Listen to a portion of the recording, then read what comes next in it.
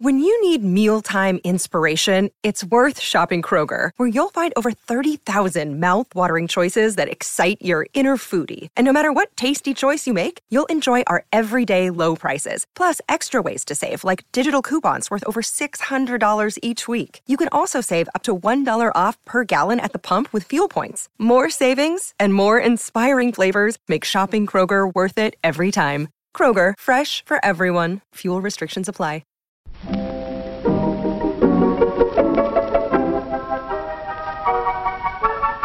Maybe it's just that you don't know how to use social courtesy. Oh, that's old-fashioned. Watch how Lizzie Post and Dan Post-Senning act as host and hostess. They know that courtesy means showing respect, thinking of the other person, real friendliness.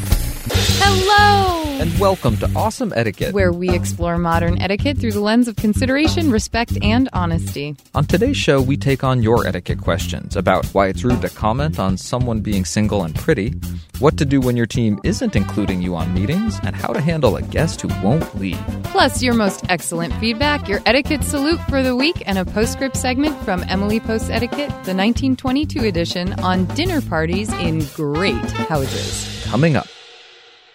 Awesome Etiquette comes to you from the studios of Vermont Public Radio and is so incredibly proud to be produced in Burlington, Vermont by the Emily Post Institute. I'm Lizzie Post. And I'm Dan Post-Senning.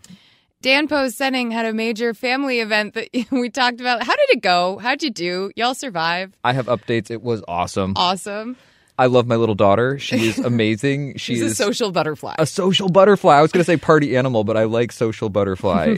She was delighted to be spending so much time with all of her aunts and uncles. How many people total? We had 5 couples. Okay, so that would be 10 people. Plus, my father was babysitting for his granddaughters, my brother's kids, so and he was 12. In and out throughout the weekend with Sharon. My mother was there for one night, and then there was a grandson who was traveling with one of Pooja's uncles. 39, carry the 3. Exactly. Okay. But y'all had fun. It worked. It went well. It did. Oh, I'm so glad.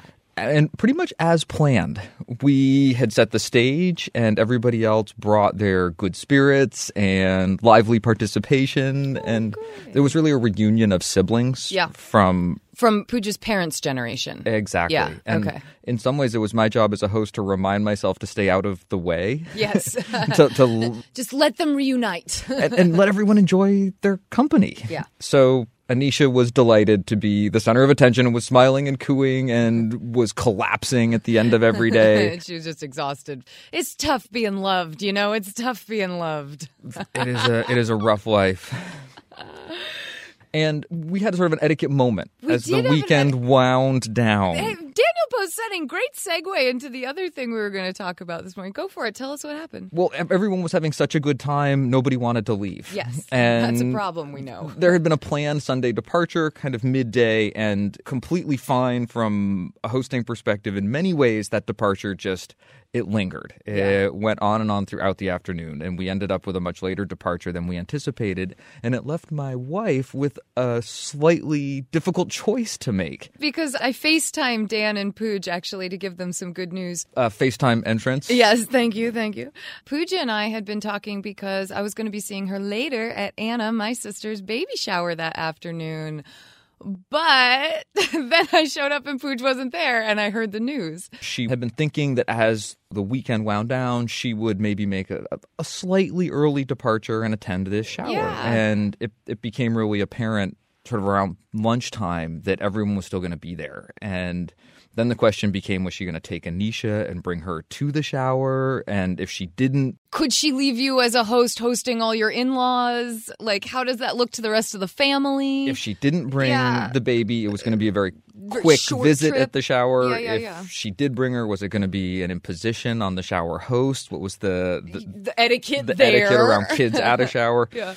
It was a difficult choice for her, and she was wrestling with it and couldn't decide what to do. And I was sort of playing both voices. I was talking to her about the pros and cons. She was really conflicted. She did not know what to do, and ended up calling and talking to the hosts and essentially begging out, excusing herself. She just couldn't really rightly leave what she was doing. And I thought your mother, who was a co-host of The Shower, and your sister were incredibly gracious and incredibly generous in their understanding. But you're missing a piece here. You're missing what am I missing forgetting? the part where Pooja's mom was kind of helping her counsel figure out, debate between what would work, what wouldn't. And, you're trying to pay respect to quite a lot of relatives. You've got the oldest member of the Gupta family there, and this is really a family reunion moment. So it's like, here's this thing where which family do you try to honor or respect or do this or that to?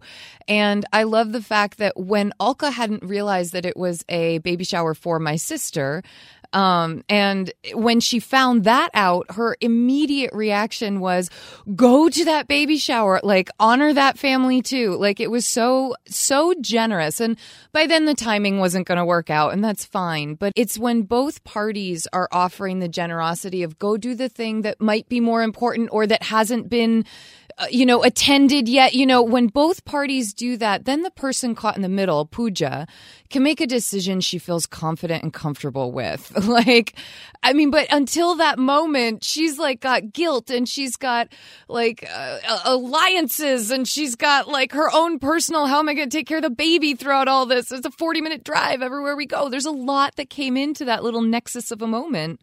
In the end, she was having support from 3 people, you, my mother, and her mother.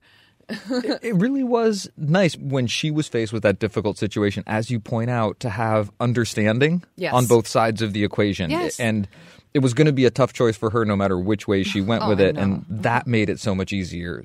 Way to find the good etiquette in the heart of that difficult situation. Very cool. The baby shower was great. So you know. Exactly. The baby shower was great. I ate the most wonderful gluten-free cake I've ever had in my life. Holy moly. It was amazing.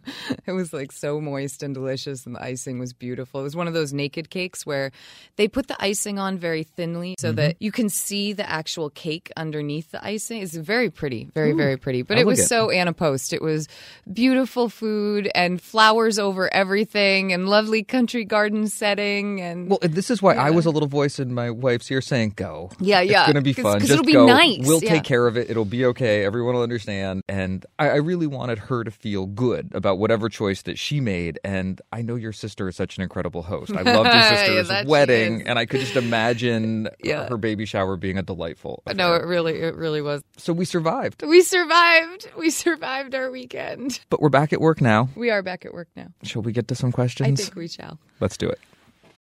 Awesome Etiquette gets support from Storyworth. There are some stories about your mom's life that you truly never get tired of hearing. From hilarious to heartfelt, tear-jerking to plot-twisting, Mom's retelling of the events always brings a bit of joy. Just in time for Mother's Day, we here at Awesome Etiquette found the perfect gift that can capture all of your mom's stories for your family forever. It's called Storyworth. Storyworth helps you preserve precious memories and stories from your mom or a mother figure in your life for years to come. Here's how it works. Each week, Storyworth emails your loved one a thought-provoking question that you get to help pick. What was your first job? Who was your first crush? Storyworth makes the writing process a breeze. All your loved one needs to do is to respond to the email prompt with a story. Long or short, it doesn't matter. I did this with my mom, and it was really, really rewarding. You'll be emailed a copy of your loved one's responses as they're submitted over the course of the year. You'll get to enjoy their retelling of the stories, some you probably already know, or maybe the ones that you're surprised by, you haven't heard before. After that year of fun discovery and reminiscing, Storyworth compiles your loved one's stories and photos into a beautiful keepsake hardcover book that you'll be able to share and revisit for generations to come. You can even keep a copy of the book for yourself. Give all the moms in your life a unique, heartfelt gift that you all will cherish for years. Storyworth. Right now, save $10 on your first purchase when you go to storyworth.com/manners.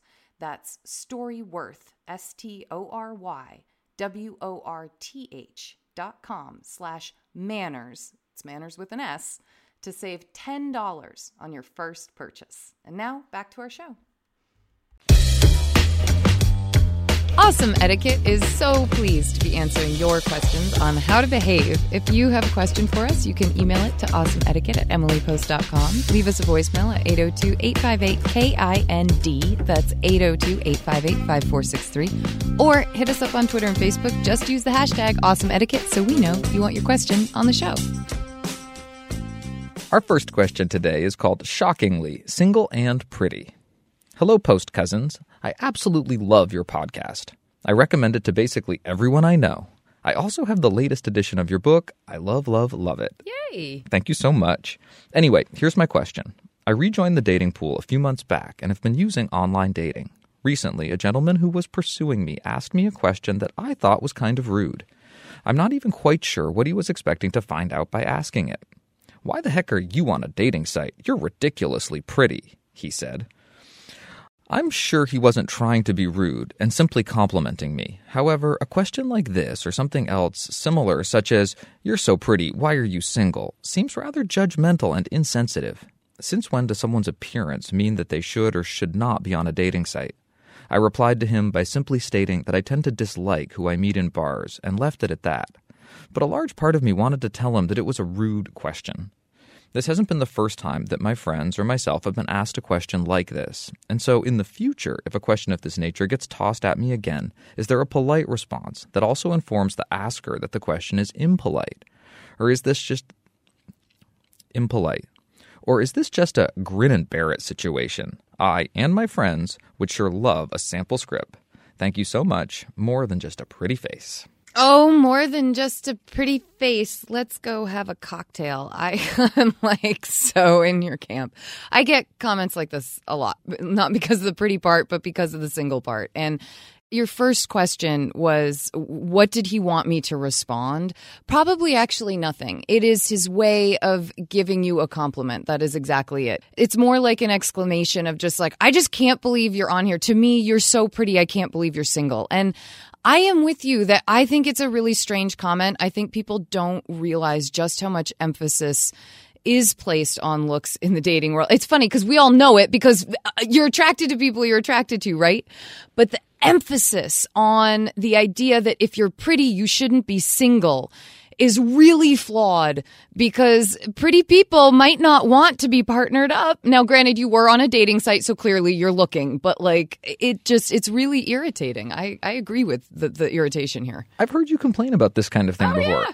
And I definitely think you're onto something when you cue on that you don't think he's really looking for a reply. I do think that you're right that he means this to be a compliment. Yep. And I go straight to a first point of etiquette, which is that compliments are incredibly powerful. Yes. They're great tools. You want to use them well. They're free. They oftentimes, when used well, make people feel really good. Absolutely. That's the heart of good etiquette. We talk about rudeness making people feel bad, but to keep the focus on the positive, really good etiquette really makes people feel good. And when you're complimenting people on their appearance, it's tricky territory. Those aren't always the best compliments, even though they can feel like they are. You want to go for personality and substance of the person first. And then it's just an added bonus that they're really pretty. Just out there in the dating world, as you pursue people, really try to go after substance first and look second. I was on a date recently, and the gentleman had said hello and everything like that. And then it was like a few minutes into the date, like a little ways in, he said, "Gosh, you're really beautiful tonight." And that, to me, that felt like an appropriate time and way to compliment on looks. You know what I mean? This, where you're tying it to why someone is or isn't single, that's where he's having his problem. That's where this does become rude. I want to commend more than just a pretty face for not putting rudeness back on him. There are always kind of those questions. For some people, it's about their weight. For some people, we hear, skin color quite a lot. Where are you from? The assumptions that come with, you must be doing so much to lose that weight. You must be working out so hard right now. People think it's curiosity. They think it's complimentary. And unfortunately, it doesn't land that way with the person receiving it. It can be hard to not say something rude back or judgmental back, and you're going to have to pick what times you choose to engage and confront or teach and what times you choose to let it slide. And I mean, there are plenty of times where I say, "Oh, I didn't realize the two were connected." And that is a response I have often given to the connection of being single and being pretty. I didn't realize they were connected. It's my way of giving a little edge to it. If only it were so simple. If only it were so simple. Dan, I have just kind of gone off because I admit that we've hit a personal note here. So I apologize if I'm not quite as succinct as usual. What are your thoughts on this? You're a dude. You've been in the dating world, like, different perspective. Not even a different perspective. It's so funny because looking at this from the perspective of the man in this situation, I find myself wanting to help make this compliment work better. Yes, we'll try that angle. Why not? So I appreciated you're saying, it's not always the comment on the appearance that's the problem. It's the way it's done. It's how it's delivered, and done well, it could make someone feel really good. I like your thought that it's not functional, it's not working when you tie it to something negative about someone. The fact that they're still single, if that's the negative situation. Or assuming that that's a negative, right? It's exactly. And he is in this case because she's on a dating site seeking to not be single. Sometimes wanting to give someone the benefit of the doubt, a compliment is built off this idea that you're trying to notice something about someone. You're trying to respond to something that you're seeing from them or that you've noticed about them. It can show interest. I want to encourage people to increase the size of that toolbox. I like it. To think about noticing different things. Notice past behaviors. Notice qualities or noble attributes. You always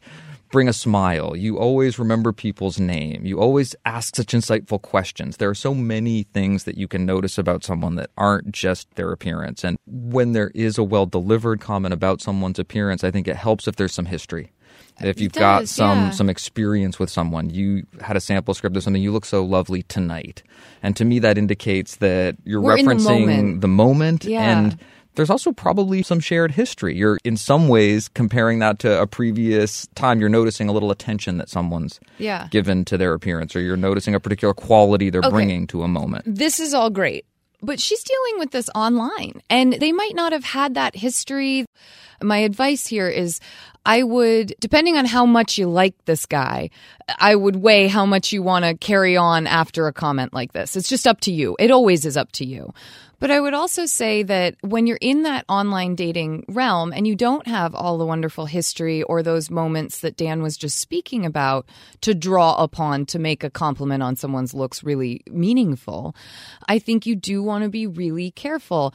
I think you can always start out with, wow, your picture really caught my eye, and then leave it at that and get to know the person after that. So it's funny. I feel like this advice has actually turned into advice for our gentlemen in this situation. But we're coming back to more than just a pretty face. When you do receive a comment like this, it's going to be up to you whether you choose to address it or not. So you might say, well, I can understand that a lot of people assume that, but to me, pretty and whether you're attached or not have never been connected. But I understand where your thought is coming from. You can give someone the benefit of the doubt. You can be generous in your interactions with people. It's okay. If you just aren't having the time and space for that in your head and your heart right now, it's okay to let it go. And just like the other people you've probably moved on from on online dating, to kind of, say, it's been really nice chatting with you, but I think I'm probably going to move on and try to find some other folks. It really depends on how you feel about this person and how much you're willing to give them the benefit of the doubt that this was an honest mistake and not a targeted opinion and a real judgment of, on you in your life. I agree completely. There is no onus on you to bring the education. I think in some ways when someone makes a comment like that, they invite a reply. And if you want to engage, if you want to do a little bit of a deeper dive, I think you can.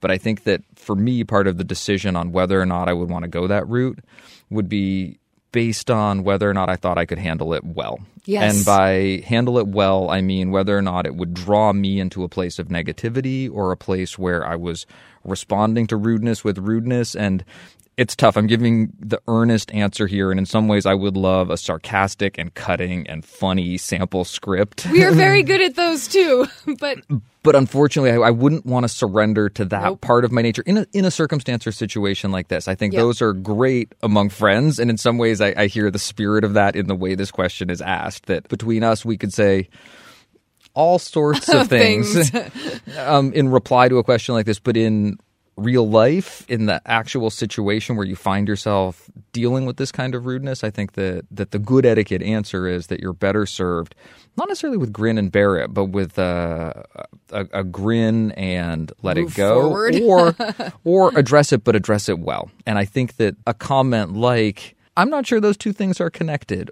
Or, I find it funny you think that. If only it were so simple. You start to, while showing some good humor, also address what is substantively incorrect about what this person is assuming. And without being super judgmental that they assumed it. I was sitting here cheering my cousin on as he was giving this part of the answer, because it just rings so true. You can have those slightly educational, slightly illuminating moments minus heavy rudeness or minus heavy attitude or, the negativity that comes with it. And I love the fact that what you're really thinking of is, how can I protect myself and my mental space as I move forward? Because I think at the end of the day, most of us are just trying to have good days. We're trying to have positive interactions. And this gets at the idea of how you can make a choice about the negativity or the frustration or the positivity or the success that comes into your life in these little awkward moments. And what makes this particular kind of etiquette situation so difficult is that while it comes across as negative, while it can make you feel bad, it's probably true that it's not what the other person intended. Oh my goodness, the other person, he's so intending to make her feel good. And that really makes this awkward or difficult in some ways, because how do you let someone else know that they're making you feel bad without making them feel bad? Yeah. That is a difficult task to take on, and I really think that if you're going to do it, you want to do it with a spirit that is generous. Yeah. This is a particular type of etiquette problem that Lizzie and I talk about all the time. Yes. This is one of our favorite things to think about and to wrestle with. So I appreciate this particular version of this problem that you've brought to our doorstep. And while we don't have the perfect magic words that are going to charm and disarm every time, we hope that you move forward with confidence and feel good about your dating life. How do you choose a date? Whose company would you enjoy? What about Anne? She knows how to have a good time and how to make the fellow with her relax, have fun too. Yes, that's what a boy likes. He wants to know he's appreciated.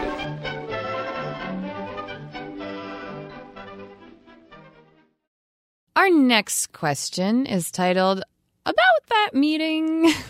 Hey guys, I'm a fan of the podcast and learn so much from it. However, I'm a bit of a completist. I like to listen and watch things from the very beginning. I just barely found your podcast and I'm still on episode 140.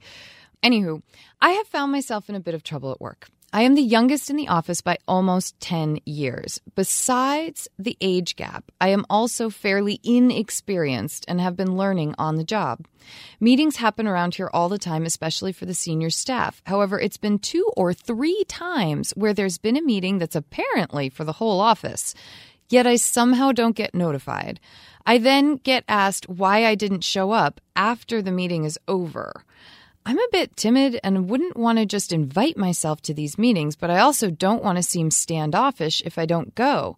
How should I approach this if I do catch wind of a meeting before it happens, and what should I do if I happen to miss it?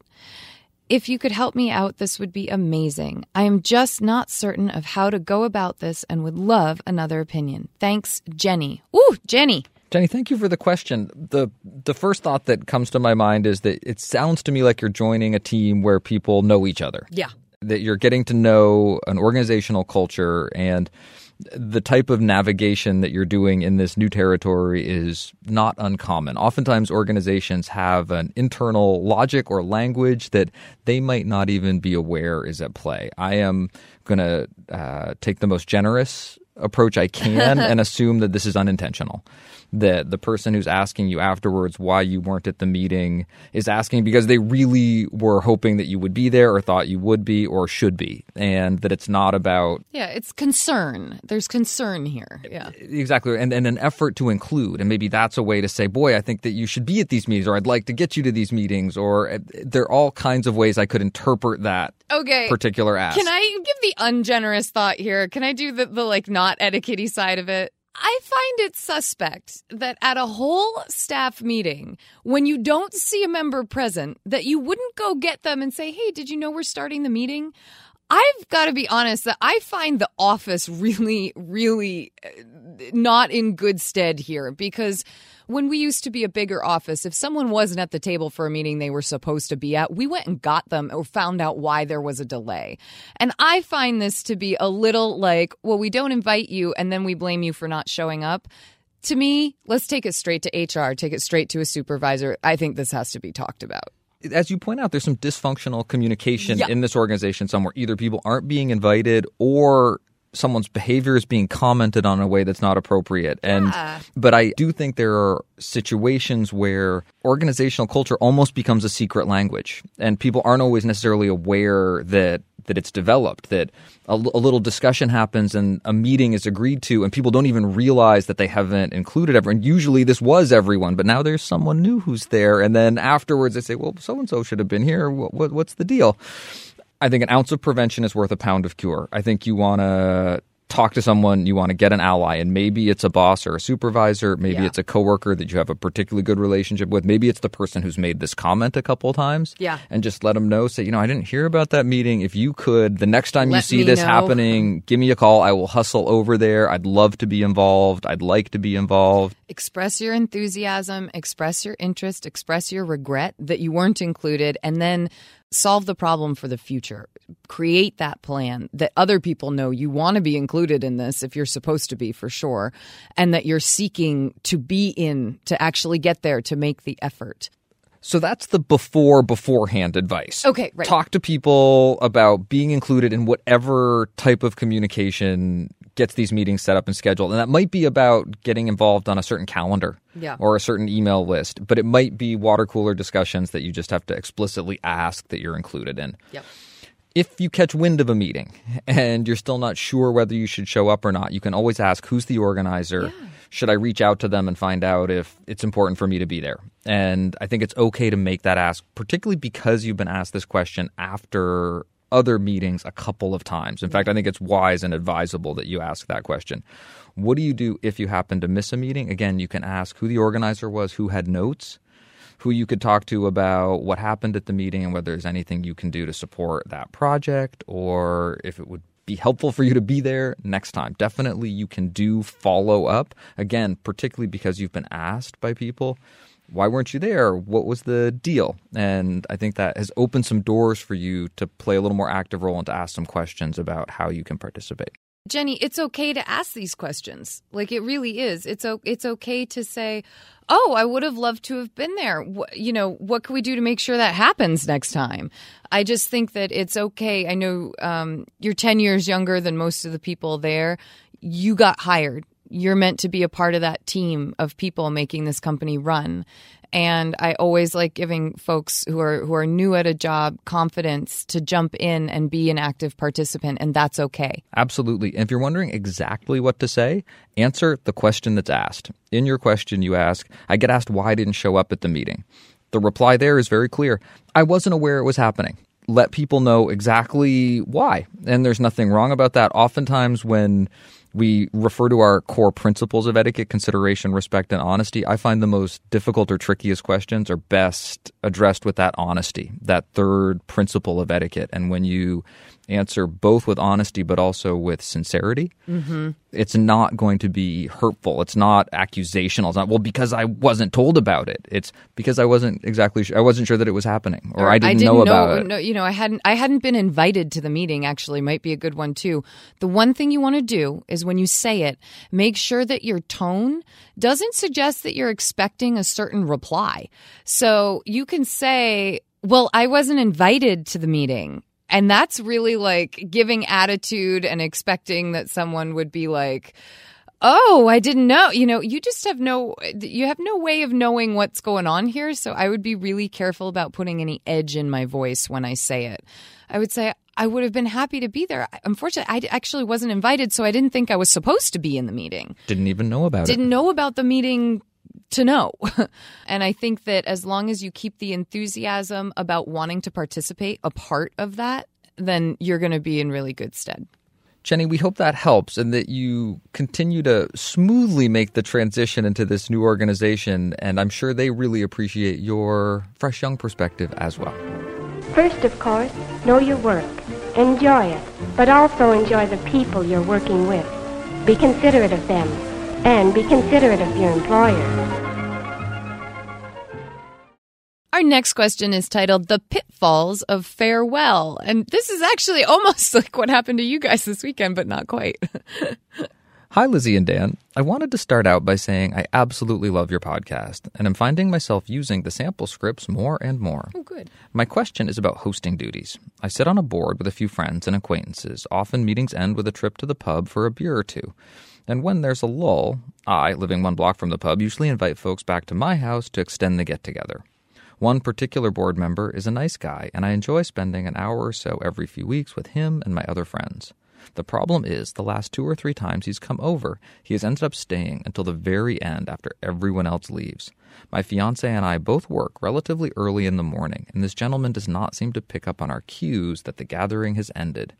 We use the following as indicators and language: yawning, mentioning how early we are having to wake up and how tired we are, tidying the kitchen and loading the dishwasher, asking what time he works in the AM, offering him a refill even though neither of us are having anything. He still doesn't move. He even once took us up on the refill, forcing me to open another bottle of wine, which was so surprising because I thought it was part of the host-guest dance to refuse. And the host to say, "Are you sure?" And the guest to say, "Oh no, I must be going. You two have an early morning." I have had him over, and he comes empty-handed and has done the same thing, staying hours and hours and never returning the invite or hospitality. My questions are, is it okay for me to not invite him over in the first place? I feel so rude when a group of us are standing in the parking lot to invite some, not others. 2, how do I get him to leave my house if he is there and doesn't seem to pick up on cues? Thanks for your help. Sincerely, apprehensive host. Oh, apprehensive host, have we all been there, dealt with this? Isn't it wonderful when people don't pick up on cues? I'm loving just the use of the language host-guest dance here. I'm hearing our language come back at us. No, and it's so affirming. Thank you so much. What do we say? You know you've been heard when someone can repeat back what you've just said? Yeah, no, very affirming. Very affirming. This is definitely an example of a bad partner. To extend the metaphor just a little bit in the host-guest dance. I would say that this is not quite the host-guest dance, I'll be honest. First of all, you never want to offer something with the intention of having it refused. That's not a part of the host-guest dance. It's not, "Oh, please stay. Oh, no, I couldn't possibly. Oh, please have some more. Oh, no, I couldn't possibly." You never want to set that up for yourself, because a host should be offering what they're willing to give. There shouldn't be any kind of expectation that a guest should somehow pick up that they are supposed to refuse. That's placing way too much assumption on everybody. And I think it's one of the wonderful practicalities that even our great-great-grandmother infused into her etiquette. Was like, no, cut through that and get to the point. So all of your yawning, you're talking about your early morning, you're talking about his early morning potentially, are all great indicators. It's when you get to the refill that you're not serving yourself well. And so don't offer your guests more. In fact, one of our suggestions when it comes time to close down a party, close down the bar, put the food away. Don't give your guests more things to engage with. In fact, we even say if it's getting really bad, the language you need to say is, "Boy, Jimmy, thanks so much for coming over, but we got to hit the hay, so we're unfortunately going to have to lovingly kick you out." Or something with that kind of good humor, good nature, but it's time to go. I need to make this clear, is actually perfectly fine. Because you've gone through the yawns and you've done the dishes and you've put away the food and you're not offering your guest more. I thought this was an interesting take on the host-guest dance, and I wanted to clarify that the host-guest dance is often more about offering what you can, but asking questions in such a way that you're getting to solutions. So when we talk about it in terms of dietary restrictions, you as the guest say, "I have a dietary restriction. I'd be happy to take care of a dish for myself." And then it gives the host the chance to say, "Oh, thank you. That would be such a great help." Or, "Oh, no, I would love to." That's the kind of dance we're talking about, where the imposition isn't on anyone. But if you offer them something that's going to be an imposition for you, then you're not setting that dance up quite well enough for yourself to be a confident and good partner in it. I do think once you find yourself in this situation, you really need to take the lead and you need to help your guest be a better guest. And I think all those things are really good ideas. And that explicit direction is probably the way that you're going to end things clearly. Partings are an important part of good etiquette. People spend so much time thinking about introductions, how you begin things. And sometimes we're not as good at how we end things. Those can be some of the trickier moments. There is also the question here of how this begins. Yes. And is there an obligation to invite someone to begin with? And The answer is absolutely no. And this also speaks to me about bad dance partners. People don't want to dance with them always. Sometimes the challenge of determining how good a dancer you are is how well you perform with partners of any skill level. Sure. But you're not always up for that challenge. Sometimes you really want a partner who knows the steps. Jimmy's not a great guest. Let's quit inviting him to things. And what are some of the things Jimmy misses? He doesn't reciprocate. Yep. He doesn't leave. He takes advantage of his host's generosity, or it feels like he's taking advantage of his host's generosity. To offer to contribute. Doesn't show up with anything in hand ever. Now, one thing I will say to that, though, is that the invitations seem to be coming at the end of these meetings. They all sit on a board together. So I'm thinking impromptu. Impromptu often means someone won't be bringing something. Sure, you could stop at a store on the block and pick up a bottle of wine or something like that, or at least make the offer to. But I'm not getting the sense that Jimmy's being invited to backyard barbecues a week in advance where he can really plan or offer to contribute. So just that one fairness there. No. And if the whole board is being invited to a barbecue a week in advance, I would say there is some expectation that you would invite everybody. Yeah. If you're talking about extending a friendly get-together where after work or after meeting socialization is getting continued, there isn't necessarily an obligation to invite everyone, but you do want to be careful about how it's done. There is the potential to make someone feel excluded, to have someone feel hurt or left out, or feel as if they've been intentionally excluded. And even if they have been, it's because of past behavior. Part of good etiquette is making other people feel good and not really sort of delivering that in a way that really makes someone feel bad, I think is part of good etiquette. So if you wanted to invite some people over to your house after, but not others, I say do it in private, do it on the side. Plan ahead of time, probably. You could say, hey, guys, please feel free to come back. I'm not inviting everyone from the meeting tonight, just as a heads up. I think that's a really good sample script. Apprehensive host, I hope that we've given you enough information to be a little less apprehensive about hosting. It really is okay to ask someone to leave when the night is over and when it's time for you to get to bed, particularly on a work night. Keeping that humor in place is really important. I also think that you're wise to think about inviting some people but not others when you're extending a social activity that's been a group activity, or when you're inviting people that are part of an organization or a group to do something. But I also think that as a host, you have some prerogative. And as long as you take some care with how you do that, it really is up to you. But what else makes a good party? Leave on time and courteously, too, thanking your host sincerely for the good time you've had. All these things help to make a good party, a party that's fun for all. We hope that your host-guest dance in the future is absolutely flawless with every step in time. Thank you for your questions. You can send updates or comments to awesomeetiquette@emilypost.com. Leave us a message at 802-858-KIND. That's 802-858-5463. Or hit us up on Twitter or Facebook. Just use the hashtag awesomeetiquette so that we know you want your question on the show. Each week, we like to hear your thoughts about the questions we answer and the topics we cover. And this week, Reka wrote in about, recently we had a question about a woman who had gotten married and kept her name, but her mother-in-law, after being told, keeps using the name as if she has taken her family name. And we explored that a little bit. And Reka had, I thought, just a really great story of advice. And she said, my husband and I just celebrated our 25th anniversary, and I kept my last name. Like many people, I faced the exact dilemma as your questioner this past week from several family members, including my in-laws. I thought your advice was spot on, and what my husband and I discovered in our early conversations about the subject were a few concerns. My mother-in-law had a hard time imagining how the future children would feel like part of one family if we, their parents, had different last names. She worried what their last names would be.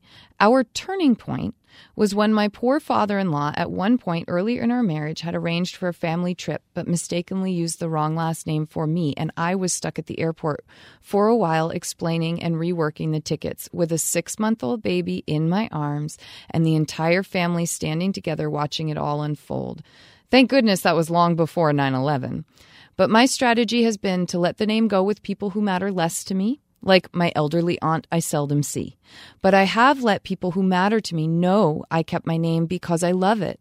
My family and my cultural heritage, which differs from that of my husband's, are all things that I embrace. At the kids' school, sometimes I answer to Mrs. Victor, sometimes to Mrs. Shukla. Sometimes my husband gets Mr. Shukla. At one point, our eldest son's nickname on a team was my last name. Go figure. The jumble of it all has made us a family. We didn't want to lose any of that in our marriage. Our choice was to have our children have both our names with mine as their middle name. That followed my husband's family tradition. As for my mother-in-law, we lost her last year, and I miss her every day. My best to you both, Rekha. And then I actually followed up with Rekha, and I asked her if she could elaborate on that moment at the airport. Like, was it that? Did people talk about it afterwards, or was it just that this moment made it so obvious how much that not paying attention to the name is, or how important that is? So Rekha said, I'm so glad this is helpful. Listening to that question this morning brought back so many memories. As for your questions, my son is now 21, so this was quite a long time ago. But I think that truly it was just the realization that, hey, they are a real family, Greg, Rekha, and little Nikhil. Her official documents don't say the last name as the rest of us, but having screwed up this little thing by not remembering her last name, it created a truly awkward moment. People were wondering, will they let her on the flight? My poor father-in-law felt terrible. I did get on the plane with everyone else, but they never forgot it after that. I think it just, to me, it shows how, wow, a moment can really show that level of impact. You don't need to create that moment for any of those out there thinking, hey, maybe I can get my moment. But I thought it was such a good story of how this is really important. This really does affect lives. And I love that Rekha has the mental space to say, with my great aunt who I seldom see, I don't worry about it. But with people who are going to be booking plane tickets for me or hanging out with me regularly, I like the flexibility that she has and yet the importance that she saves. I also love the term, that mental space that she allows for understanding where someone else's perspective might come from, that there were concerns and questions about how her choice to keep her name would affect the children, would affect family cohesion, but then also talked about how some of those concerns played out over time. Yeah. And how this jumble is one of the things that makes them such a unique family and really is part of their family identity. I think that's lovely. It's a real way to embrace it. I love it. We also have feedback from Hope, whom I believe you know. Dan and Lizzie, on a recent show, you discussed various times and ways to use a car horn. I hope you'll share with your listeners that it is not appropriate, needed, or safe to beep your horn when passing someone on a bicycle. This is for two reasons, both because we can hear you coming and because the beep is unexpected and startling to the rider. Please just pass us when it is safe to do so, giving the bike at least 3 feet of space. I am currently on a 2-week bike trip in Quebec with Dan's parents. We are finding the drivers here to be very respectful of bikers and lots of marked bike lanes and signs reminding bikers and drivers to share the road. I enjoy your podcast each week and the broad range of topics you cover. Hope. And finally, we have a sweet and saucy piece of feedback from Courtney. Hi, Lizzie and Dan. I love your podcast. Thank you. Just a very quick comment. I celebrated the big 4-0, as I think Dan did too. Happy birthday, Dan. Thank you so much. Dan's so psyched to be 40. Woohoo. And my husband took me to the nicest restaurant in our city. They gave us complimentary bread, which we used on some of the leftover sauce on our appetizers. I kept telling my husband, this is okay. The post said it's okay, because I still felt like maybe I shouldn't, but I went for it and rocked it. Anyway, I just want to say thank you for helping me eat even more amazingness at a restaurant I hardly ever get to go to, Courtney. Courtney, thank you so much. Congratulations on your big 4-0. That is a fun milestone to mark. I'm curious if she put it on the end of the fork and dipped it in, or if she was ripping with her fingers, because we don't know the type of restaurant. And like casual place, I'd get away with the little finger dip, I don't know. Lizzie just making allowances all over the place. Left, right, and center. I also love this idea that feeling confident about your table manners opens doors to culinary experiences that might otherwise make you feel awkward, but it really helps you enjoy them. And that's really the point of the etiquette. Sauce is so good. Thank you so much for your feedback, for sending us your thoughts and updates. Please do keep them coming. You can send your next comment or question or update to awesomeetiquette@emilypost.com or leave us a message at 802-858-KIND. That's 802-858-5463. It's time for our postscript segment where we dive deeper into a topic of etiquette. Today's postscript is from Emily herself and is a delicious description of giving a dinner in a great house. The kind of dinner that has a full staff and is run by a host who is experienced both with her social circle and her home. We sure don't hear about many dinners like this anymore, and it's interesting to think that while descriptions like this ended up in Emily's book, she also handled questions like, my daughter wants to send a boy she's pen pals with a signed photograph of herself. I know. It's like she really ran the gamut. So this is on page 177 of Emily's 1922 edition, and it's titled, How a Dinner is Given in a Great House. When Mrs. Worldly gives a dinner, it means no effort on her part whatsoever beyond deciding upon the date and the principal guests who are to form the nucleus.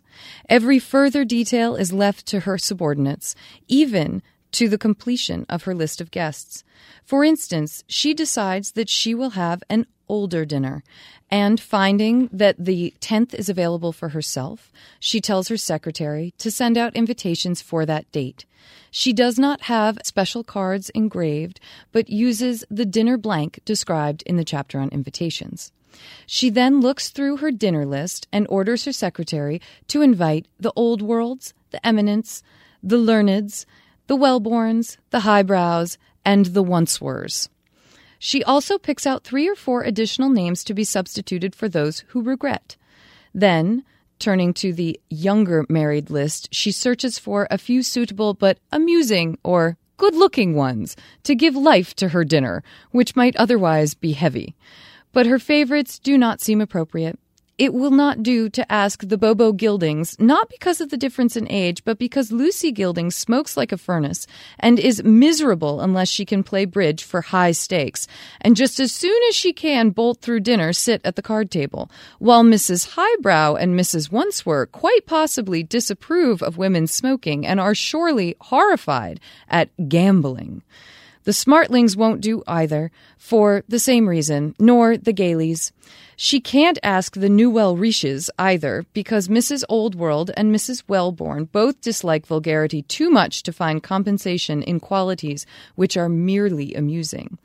So she ends by adding her own friends, the Kindhearts and the Normans, who go with everyone, and a few somewhat younger people, and approves her secretary's suggestions as to additional names if those first invited should regret. The list being settled, Mrs. Worldly's own work is done. She sends word to her cook that there will be 24 on the 10th. The menu will be submitted to her later, which she will probably merely glance at and send back. She never sees or thinks about her table, which is in the butler's province. On the morning of the dinner, her secretary brings her the place cards, the name of each person expected written on a separate card, and she puts them in the order in which they are to be placed on the table, very much as though playing solitaire. Starting with her own card at one end and her husband's at the other, she first places the lady of honor on his right, the second in importance on his left. Then, on either side of herself, she puts the 2 most important gentlemen. The others she fits in between, trying to seat side by side those congenial to each other. When the cards are arranged, the secretary attends to putting the name of the lady who sits on each gentleman's right in the envelope addressed to him. She then picks up the place cards, still stacked in their proper sequence, and takes them to the butler, who will put them in the order arranged on the table after it is set. 15 minutes before the dinner hour, Mrs. Worldly is already standing in her drawing room. She has no personal responsibility other than that of being hostess. The whole machinery of equipment and service runs seemingly by itself. It does not matter whether she knows what the menu is. Her cook is more than capable of attending to it. That the table shall be perfect is merely the everyday duty of the butler. She knows without looking that one of the chauffeurs is on the sidewalk, that the footmen are in the hall, that her own maid is in the ladies' dressing room, and that the valet in that of the gentleman, and that her butler is just outside the door near which she is standing. So with nothing on her mind except a jeweled ornament and perfectly done hair, she receives her guests with the tranquility attained only by those whose household, whether great or small, can be counted on to run like a perfectly coordinated machine. Woo! That is some kind of dinner. Go, Emily. Boy, Dan, imagine if that was how you and Pooja had set up your weekend party with the whole family coming to visit. Like, imagine if you just got to tell them the names and then the food and the people and everything. It just showed up and the house was ready and all of that. My goodness, what a nice life you lead, Emily. Butlers, cooks, and caretakers would have been delightful, although I think the lesson I'm learning as I hear her talk is that took some work and some management as well. As to be told in the next segment from this section, which is how a dinner can be bungled. And you get the story of a young newlywed whose house isn't experienced yet and how much that can make exactly the scene we just saw not happen in the slightest. As always, there is a great deal of work that goes into making anything seem effortless. Definitely bookmark that. We'll have to get back to it. Absolutely. We like to end our show on a high note, so we turn to you to hear about the good etiquette you're seeing and experiencing out in the world, and that can come in so many forms. Today's comes from Hope, who had a simple and sweet salute that has stuck in her mind. Dear Lizzie and Dan, I have an etiquette salute that happened all the way back in January, and you finally convinced me to send it in after your plea due to the etiquette salute shortage. And we so appreciate the queue that we have now of etiquette salutes. Do keep them coming. They give us such hope, all of us. In January, my washing machine broke and filled with what smelled like sewer water. In the midst of a panic, I loaded up my wet, stinky clothes and dragged them to the laundromat to try to wash out the smell. When I was finished and had loaded up my 2 baskets of clothes, I was carrying one out to the car when I noticed a man stop what he was doing, follow me to the door, open it for me, and then went back to get my other basket and load it in my trunk. He didn't really say much, but just saw I could use some assistance and just did it. He wasn't anybody I would have paid attention to. An older man with a scruffy beard and baggy clothes, minding his own business while I minded mine. However, for him to stop, notice, and decide to help, walking out into the cold with the ground covered in snow, has stuck out in my mind as the kindest thing someone could have done in that moment. It was so simple, but in my frazzled situation, that kindness went a long way. I very much enjoy the podcast and look forward to it every week. Thank you for making modern etiquette so available in a world that needs it. Sincerely, Hope. Hope, you are appropriately named. Thank you for sharing this moment with all of us and for reminding us that those simple moments stick with us and fuel us. You've really given us some food for thought, and I will be looking for my opportunity to do something nice for someone today. Thank you for listening. And thank you to everyone who sent us something. You can send us questions, comments, and salutes by email to awesomeetiquette@emilypost.com. Or leave us a message at 802-858-KIND. That's 802-858-5463. On Twitter, I'm at Lizzie A. Post. And I'm at Daniel_Post. And on Facebook, we are Awesome Etiquette in the Emily Post Institute. Please do help us out. If you like the show, subscribe on iTunes and leave us a review. Our show is edited by Chris Albertine, who didn't bring us blueberry muffins today. Thanks, Chris. There seem to be many different opinions, even among our own gang. What do you think?